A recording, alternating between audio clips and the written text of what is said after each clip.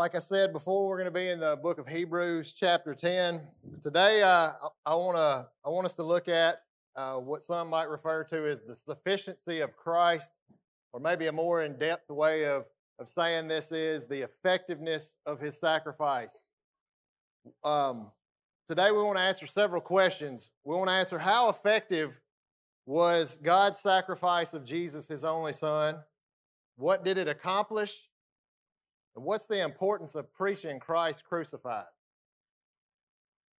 I have a story that I found in one of my study guides, and I thought it was very interesting, and it's probably pretty applicable to the church and the world today. It says there's a story of an English village whose chapel had an arch on which was written, "We preach Christ crucified." For years, godly men preached there, and they presented a crucified Savior as the only means of salvation. But as a generation of godly preachers passed, a generation arose that considered the cross and its message antiquated, old, and repulsive. They began to preach salvation by Christ's example rather than his blood. They did not see the necessity of his sacrifice. After a while, ivy crept up the side of the arch and covered the word crucified. And only "We preach Christ" was visible. Then the church decided that its message need not be confined to Christ and the Bible. So the preachers began to give discourses on social issues, politics, philosophy, morals, and whatever else happened to spark interest. The ivy on the arch continued to grow until it covered the third word. Then it simply read, "We preach." I want us to look at today what we should all think is the most important part of Christianity. It's the most important part of being a child of God. You cannot be a child of God apart from this. Before we go any further, let me pray. Dear Heavenly Father, God, Lord, I feel the weight of standing before your people. Lord, I feel the weight of proclaiming your word. Lord, I just ask that your words come out of my mouth and nothing more. Father, I pray that your people would have ears to hear. Lord, if there's one here today that doesn't have a relationship with you, Father, today I hope is the day that their eyes are opened, their ears are opened. Father, I thank you for your word. We know it is sufficient. I thank you for your Son. We know he is sufficient. Father, I just ask for you to guide me as I talk today. Father, we just continue to pray for the King Howell family, Lord. Our hearts break for them. Father, we pray that you just give them a comfort, Lord, that can only come from above. Father, we just pray that we can be there for them in times of need. Just use us. Father, we thank you for your grace and your mercy. It's in Jesus' name I pray. Amen. So, we read this story, and you can go back in time and actually see something just like this taking place. If you remember in Corinthians what Paul was dealing with, the city of Corinth was very sophisticated. It was a very culture-rich place in its time, and the people there could easily be consumed. Christians could easily be consumed by everything around them, and yet Paul says, let me get to my verses where we don't get messed up here. He says in 1 Corinthians chapter 2, verse 2, "For I have decided to know nothing among you except Jesus Christ and him crucified." Paul's only focus for preaching was Christ crucified. MacArthur puts it like this: until someone understands and believes the gospel, there's really nothing else to say to them. What makes this sacrifice so different than other sacrifices? We know that sacrifices were initiated in the Old Testament. So what is the difference in this sacrifice in the ones of old? So that's what we're going to look at today. We see in Genesis 3 where God made the first sacrifice. If you remember, after the fall of man, they seen that they were naked. What did he do? He took skins come from animals, and covered them to hide their shame. Genesis 4, you see Cain disobeyed God. He didn't bring the prescribed offering. He brought what he had grown. You can only imagine that an offering then would probably still be the same. He probably required some kind of a blood offering. Don't know for sure. But you see where there is sin, the penalty is always death. It's always bloodshed.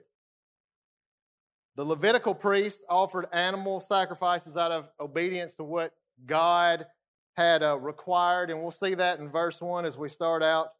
But we'll also see that they were only shadows. Now, how much do we know about a shadow? You can see it, but can you touch a shadow? It can actually cover something. But if I shadow my phone, I can still see my phone. It's just a hazier version of my phone. There's no form to it. I can't reach out and touch it. I can see your shadow, but you know, when a light is cast in the right direction, you might look like a giant. And I'm not a giant. Pinky shadow, there's no telling how big we could make Pinky shadow. But you couldn't look at his shadow and tell much about him. You couldn't see his face. You could see an outline, maybe an idea of what was standing there, but you wouldn't be able to tell that was Pinky until Pinky showed up, right?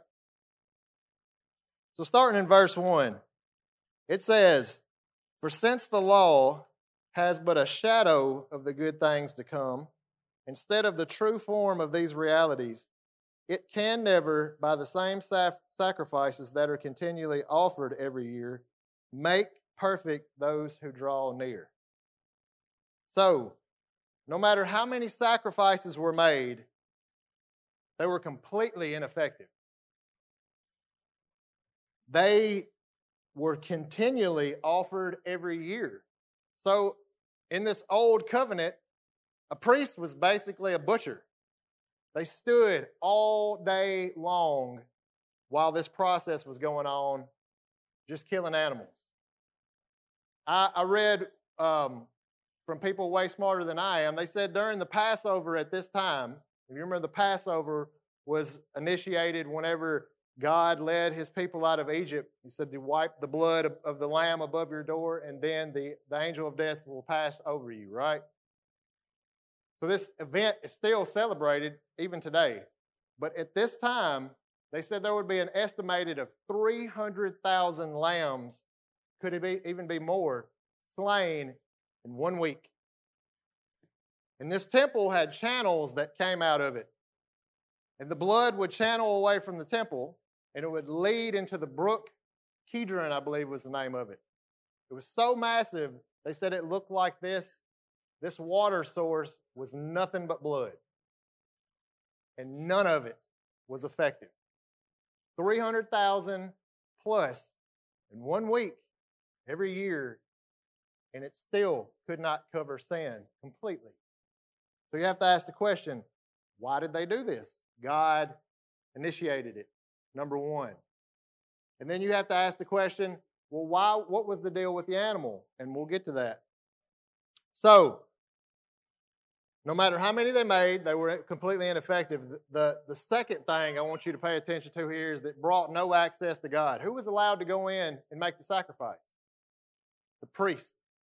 Only the priest. And even they had to be in a current state to go in there. You read some stories where they actually tied ropes so when they went in, they could drag them back out after they were dead. Because if they didn't enter in the right manner, I'm not talking about leading with your left foot or your right foot. I'm talking about the heart condition. And it was the same way we're going to see here. But we're going to also see, even though it was a heart condition, it was still completely ineffective. So these animal sacrifices were only to bring a reminder. They didn't sacrifice humans, they took an animal. It was just a reminder that the penalty of sin is death. Every year we have this reminder. Every year we have blood flooding everywhere, but it's never taken care of it. It says there could be no forgiveness without the shedding of blood. We see that if you want to skip up to chapter 9, verse 22.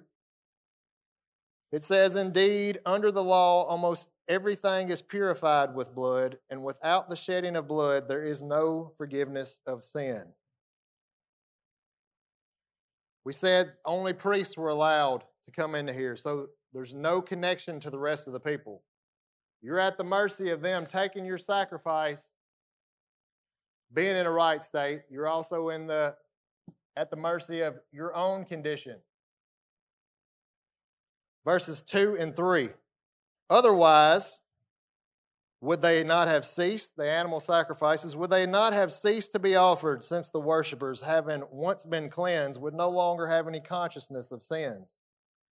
So if the animal sacrifices would have been effective and permanent, there was no reason to keep doing them, right? But we see year after year after year, they were cleansed temporarily, because just like this shadow that covered something temporarily, it was insufficient. It wasn't permanent. It was going to go away, and then we'd have to do it again. And guess what happens? When we leave out of church today, we can confess our sins here, but when we leave out of church today, what's going to happen? Eventually, we're going to sin, right? Same thing happened. These people were the same back then, but now they have something that's inefficient, and they're going to leave that day and probably go sin the same way that we are. We're all these same people. We're just on the other side of something. They were doing this looking forward to what was to come. We do what we do looking backwards what has already happened, and we'll get to that.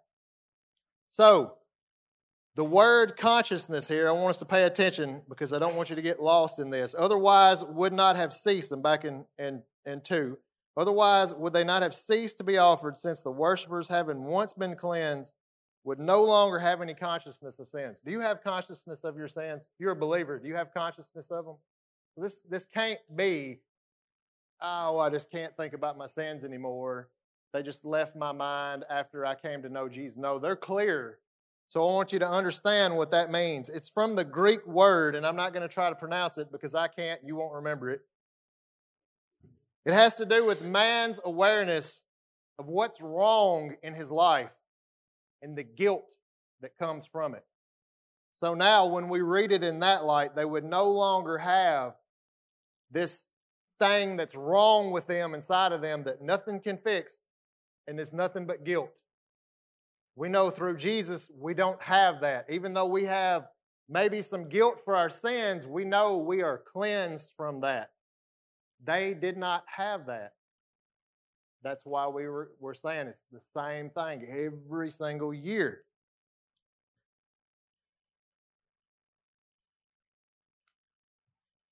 Now, we see here nothing but problems, right? And we're looking for the sufficiency of Christ. So problem number 1 is it brought no access to God.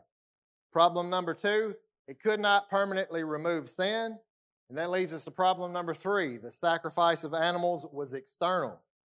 Verse 4. For it is impossible for the blood of bulls and goats to take away sin. The sacrifices never got to the heart of the problem. Now I want you to think about it in our day right now. Sin is outwardly shown because of an inward problem. Most of these people where this animal sacrifice thing got twisted sideways was they just showed up with their animal. All right, I'm here, kill it. And then when they left there, the rest of that time was whatever I want to do, and I come back and I toss my animal out there. It was more of a magical type thing than it was anything. They had no faith in that. I'm just doing it because I'm doing it. And everybody else is doing it, and they seem to be okay with their sin condition, so I'm going to be okay with mine, kill my animal, and I'm out. How easy is it to come in here on Sunday and praise God, and then the rest of the week, we don't look any different than anybody else? We can make a mockery of this thing the same way that they did. Do you believe it on Sunday only, or do you believe it 7 days a week? And if you do, it's going to show. So we know an animal cannot pay for the sin of a human. It was never meant to. When God initiated it, it was never meant to. It was meant to show that blood must be shed, something has to die. The penalty of sin is death. That's all it was there for. There's no power in that blood whatsoever. It was the heart condition that I come to God in this time with my animal sacrifice and I say, I might not understand why this has to happen completely, but you say this is the way it has to be, and I trust that I'm bringing this to you, that you have the power to cover my sin, even if it's temporary, even if I have to do it again the next year. Now you got to think about this. These priests stood and killed, how monotonous. How easy would it have been to get callous to this, right? But every year you come back trusting God, trusting God. It's the heart condition. It's always been about faith. You can read, and this is the perfect book to get in. If you want to read about faith, then chapter 11 is great to go to. You see that everything was about faith from the beginning. Abraham. Why did Abraham do what he did? God said. Abraham couldn't see what God was saying, but Abraham trusted God. That was faith, that you can do what you say you can do. With Moses, with Noah, they go through the list over and over and over again. It's the same way here. When they didn't come in with the right heart, it didn't matter. Verses 5 through 7. Consequently, when Christ came into the world, he said, sacrifices and offerings you have not desired, but a body you have prepared for me. And burnt offerings and sin offerings you have taken no pleasure. Then I said, I have come to do your will, O God, as it is written of me in the scroll of the book. So God instituted this sacrificial system as a way of expressing obedience to him, and over time, they turned it in a way of just using him. Just show up, sacrifice it. My heart is not in this at all. There's no trust at all. Psalm 51.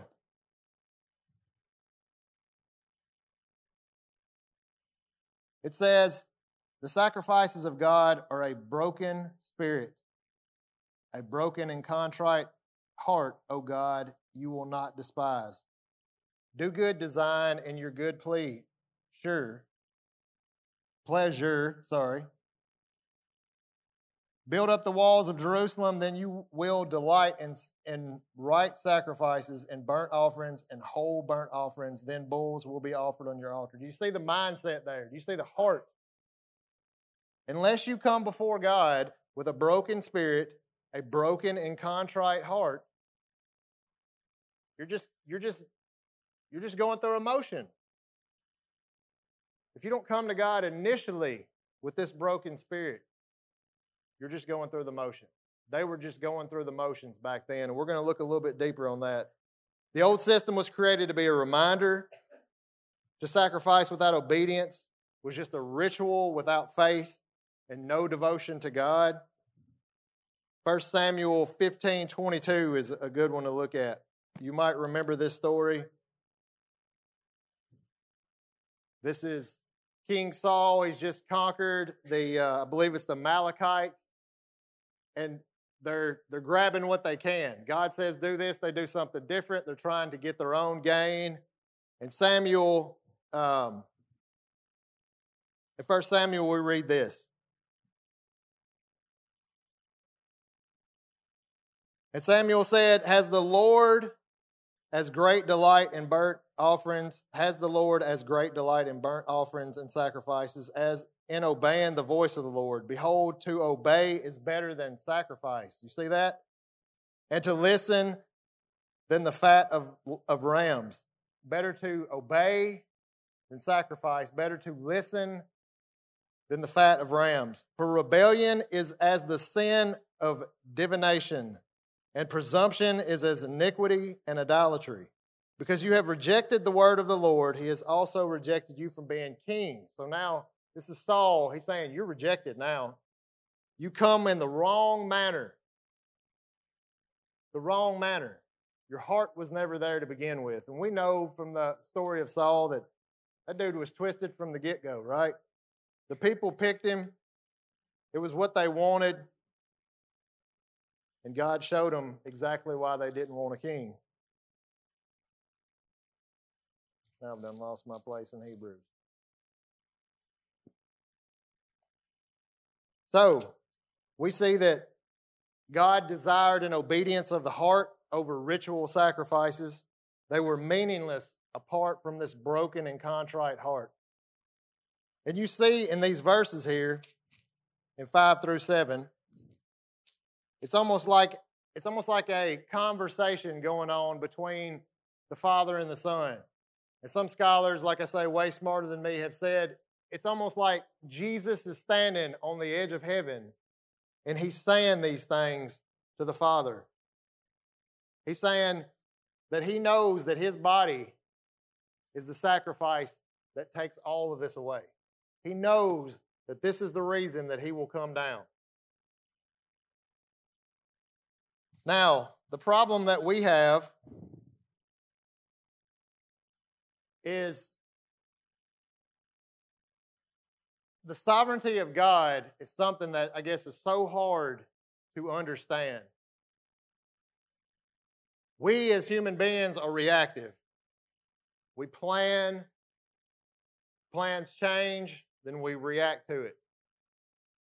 But you have to understand that this has been the plan. This will that we're talking about is the eternal will of God. Before creation, before the fall of man, before Satan was even made, this has been the plan the whole entire time.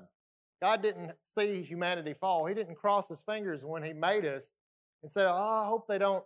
He knew. That's an all-knowing. That's a sovereign God. Not a sparrow falls out of the sky. God knew you were going to be sitting in this church today before the foundation of the earth. Before he said, let anything come to be, he knew you would be sitting here right now. That's how microscopic the sovereignty of God is. Nothing happens outside of his will.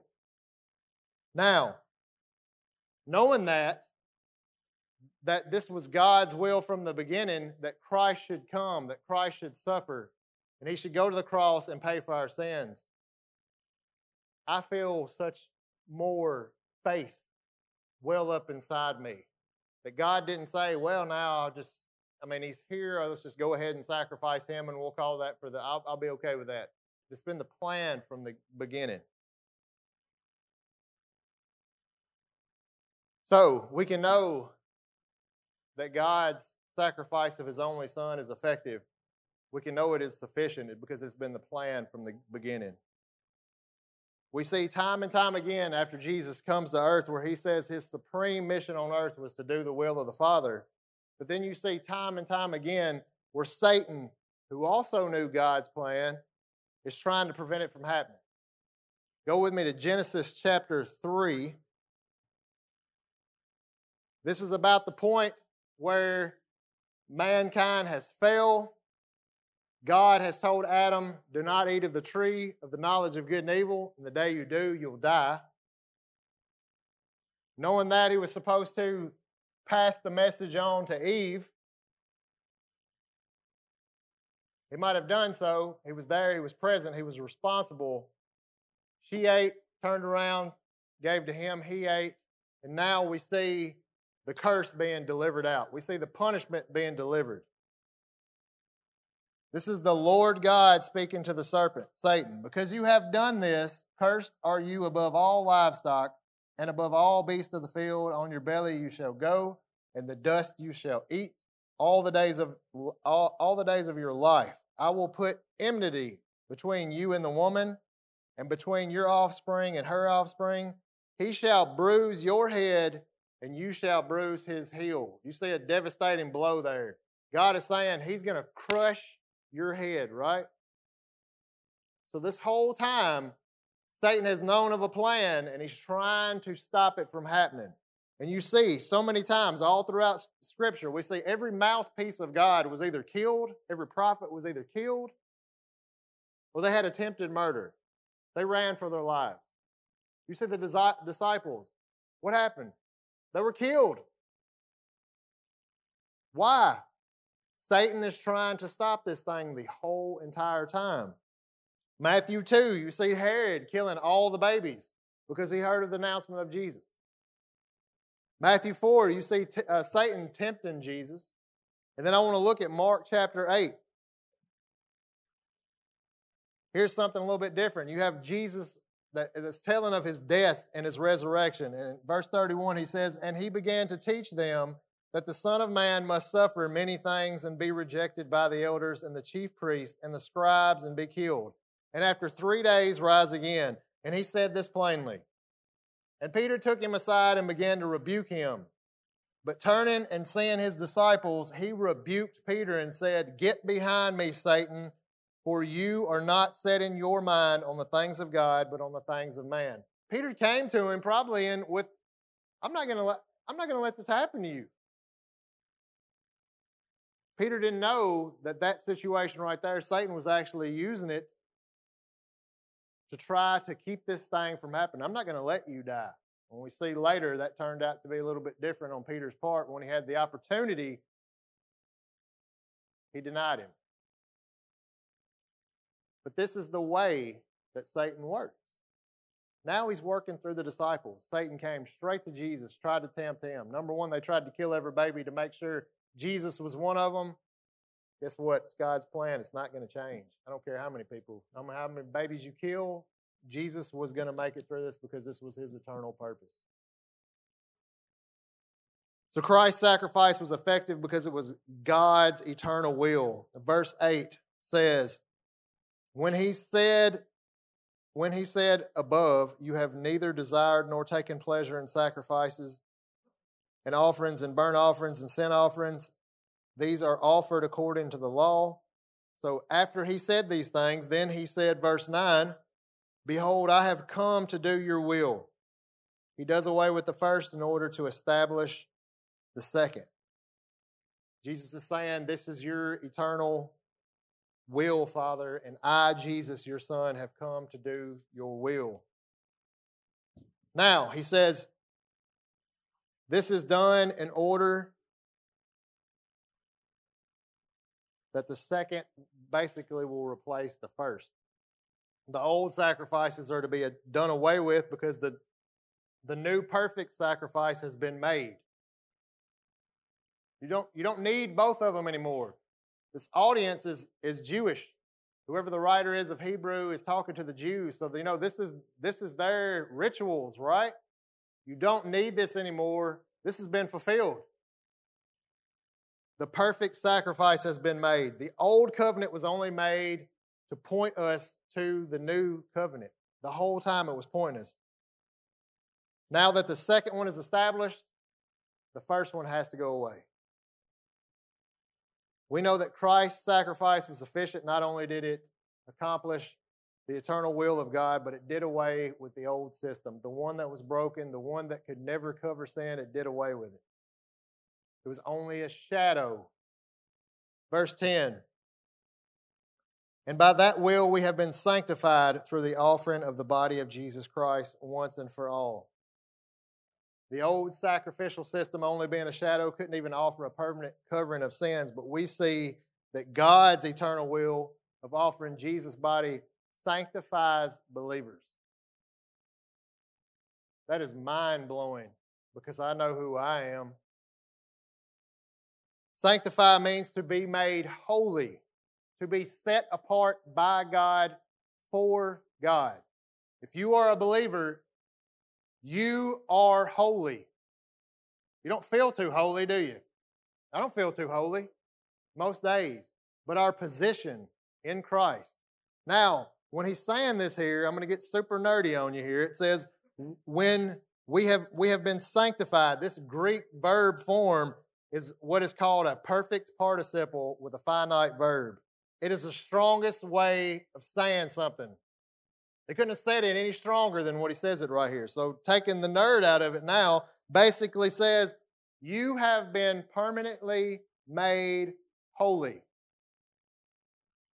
You have been permanently made holy.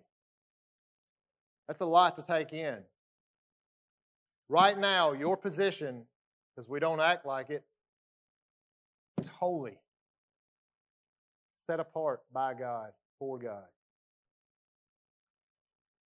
It was sufficient. This sacrifice was sufficient because it was God's eternal will. It got rid of the old sacrificial system and it sanctifies the believer. It makes them permanently holy. Something that this old animal sacrifice could never do. Could never do. It couldn't even cover sin. And now you are holy. You can't be holy with sin unless it's covered too completely, right? Which leads us to verse 11 and 12. And every priest stands daily at his service, offering repeatedly the same sacrifices, which can never take away sins.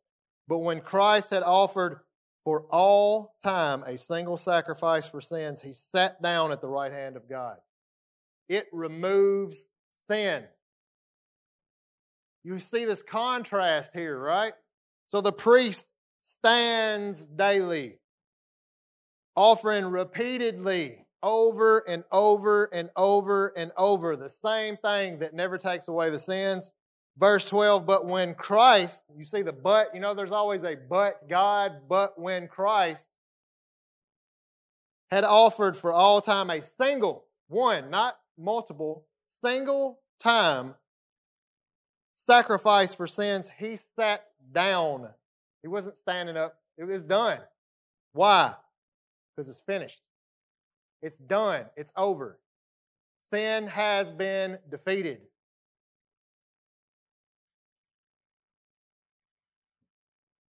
Levitical priests stood because it was their job to just keep doing this monotonous thing over and over and over. But we see Jesus sat down, is finished. It's over. All the repetition of the old system could never take away sins, but this one act took away it all. Verse 13, waiting from that time until his enemies should be made a footstool for his feet. Christ's sacrifice was sufficient because it destroys his enemies. Hebrews chapter 2, verse 14.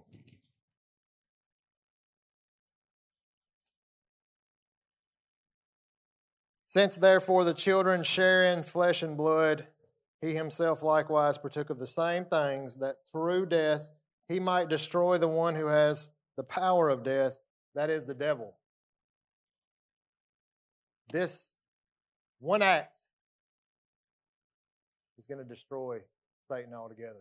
He has no power over you because of this one act. This one act defeated death. That's all Satan's got, right? And then look at Philippians chapter 2. And we'll look at the whole, let's say all the way through verse 11, 1 through 11. So if there's any encouragement in Christ, any comfort from love, any participation in the Spirit, any affection and sympathy, complete my joy by being of the same mind, having the same love, being in a full accord and of one mind. Do nothing from self-ambition or conceit, but in humility count others more significant than yourselves. Let each of you look not to his own interests, but also the interests of others, having this mind among you, which is yours in Christ Jesus, who though he was in the form of God, did not count equality with God a good thing to be grasped, is good, but emptied himself by taking the form of a servant, being born in the likeness of men. And being found in human form, he humbled himself by becoming obedient to the point of death, even death on a cross. Therefore God has highly exalted him and bestowed on him the name that is above every name, so that at the name of Jesus every knee should bow in heaven and on earth and under the earth, and every tongue confess that Jesus Christ is Lord, to the glory of God the Father. Did they leave anybody out there? Because of Christ's sacrifice, you'll either acknowledge him as Lord now, because you're a believer, and you'll spend eternity with him, or you're going to acknowledge him as Lord later and be separated forever. You will confess one way or the other.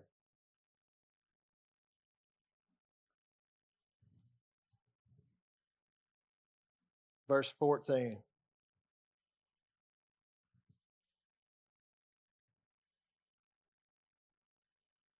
For by a single offering he has perfected for all time those who are being sanctified. Jesus' sacrifice was effective because it gives the believer eternal perfection. It's something else that's mind-blowing to me. Not only are we holy, but we will be eternally perfect. We're in that position right now, but we don't act that way. Our eternal state is secure. We can praise God for that. We still sin. We should still be chastised for our sin, or praise God when we're shown mercy. Either way, we deserve whatever's coming to us. A good father is not going to let his child continue to go down the wrong road. We know that. You guys wouldn't want your own kids to do that. You would try everything in the world. But praise God for that. Because if it's left up to me to stay on the path, if it's left up to me to keep my salvation, man, that's a sad thought. Christ's sacrifice is sufficient because it perfects the believer forever. Verses 15 through 17. And the Holy Spirit also bears witness to us, for after saying, "This is the covenant that I will make with them. After those days, declares the Lord, I will put my laws on their hearts and write them on their minds." Then he adds, I will remember their sins and their lawless deeds no more. This is almost a commentary, if you will, of Jeremiah chapter 31. Jesus' sacrifice is effective because it fulfills the promise of the new covenant. He said it was to come. It will happen just like this. It happens just like that. It had to come to pass because God promised it. If it hadn't come to pass, name a promise that hasn't came true. That's not a future promise. God said, I said it, I'm going to do it. And he for it to be effective, it had to be done a certain way. You couldn't take any man and say, all right, I'm going to let him pay for the sins. Why? Because he's just as sinful as the next one. God himself, who is the only one who is good and perfect, had to come down himself and be the sacrifice. We can't wrap our minds around that. I'm not worth dying for. But he did. And I don't understand why. The writer of Hebrews says the Holy Spirit bears witness to this promise. So not only did Jeremiah say it, so you think of your audience here, they're Jewish. They rejected Christ. And the writer is saying, but you love Jeremiah. If you reject Christ, not only do you reject Christ, you reject Jeremiah too. And now, not only do you reject Jeremiah, now you reject the Holy Spirit. There's some more proof, some more effectiveness, some more sufficiency. The Holy Spirit bears witness. And then in verse 18, where there is forgiveness of these, there is no longer any offering for sin. The forgiveness is permanent because the sacrifice is permanent. It doesn't happen anymore. No longer will there be any more sacrifices. It's not needed. Forgiveness is now provided to those who trust in this one perfect sacrifice of our Lord and Savior Jesus Christ, and to those who reject it, there's no hope of forgiveness, ever. There's nothing else out there. You will hear all roads lead to heaven. All these religions. Kevin has talked about this on Wednesday nights. This is coming up to where they're trying to unite every religion there is into one. It looks a lot like Revelation to me. I'm not saying the end is coming, but I'm not saying it ain't either. All roads do not lead to God. All roads do not lead to heaven. Without Jesus, without believing in this perfect sacrifice, without putting your faith and trust in Him, there's no hope. None. You can play it all you want to. You can believe all the garbage that they throw out there. But that's it. That's it. Salvation is promised in the Old Covenant, and it's purchased by the blood of Christ in the New. How can we know the sacrifice of Christ was sufficient? It was the eternal will of God. It replaced the old system. It makes the believer holy, mind-blowing. It removes sin. That sin that you know you still have right now, it's going to be gone one day. When you enter glory, this no longer happens. That's why the Christian, that's why Paul could say, I desire to be with Christ, but I'll be here as long as you keep me here. I'll keep doing what you want me to do as long as I'm here, but I desire to be with you. Why? Because I don't fight this. It gets old, right? You fight the same mess every single day. No longer. It destroys Christ's enemies. It perfects the believer, and it fulfills the promise of the new covenant. And if you read on in chapter 10, you'll actually see where now we draw near to God, where beforehand we had no access whatsoever. You can draw near now with confidence, knowing that you are covered by the high priest, Jesus. His blood covers you. Even though you're still sinful, you still feel wretched, because the blood of Christ covers you, that's all God sees now. It basically does everything that the old system could not do. I was writing this sermon yesterday, and I find it odd how God works, and it's happened so many times now. It's not that it doesn't surprise me, but I'm waiting for it to happen. I was sitting on the couch typing this up, and my wife said, "You're not going to believe what I'm reading in my devotion today," and she shared it with me, and I was like, I got to share it with everybody because it goes perfectly along with what I've got. It says, every person has sinned, but the servant has sufficiently, he's talking about Jesus here, but the servant has sufficiently shouldered the consequences of sin and the righteous wrath deserved by sinners. The servant has sufficiently shouldered the consequences of sin and righteous wrath deserved by sinners. The manner in which God laid our iniquity on him was that God treated him as if he had committed every sin ever committed by every person who would believe. Let me read that again. The way God treated him is if he had committed every sin ever committed by every person who would believe. It wasn't just the death. The death was a release from this wrath being poured out when his life was over. That was the peace moment. Every sin, just think of your own sin. I think of mine, and the wrath being poured out just for mine. But we're talking about everybody's sin poured out on Jesus.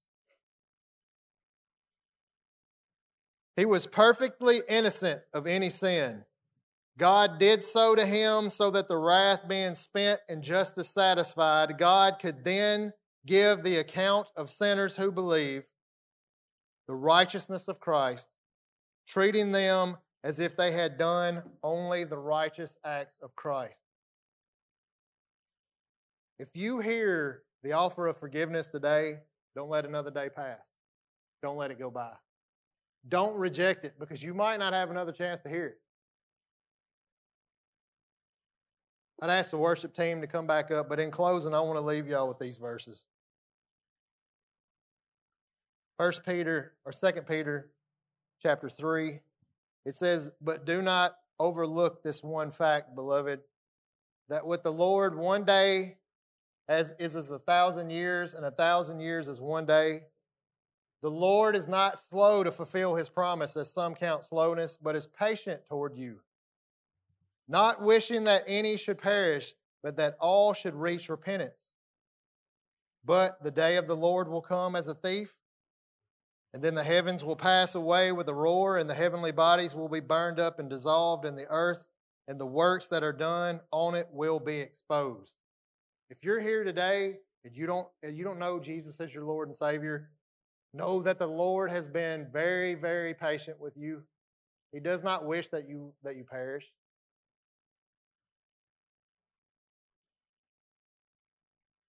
He wishes that all of you that do not know Him would come to repentance. A heartfelt repentance, not I'm just feel so guilty. I'm talking about a heartfelt repentance. The day is still here. You're still breathing.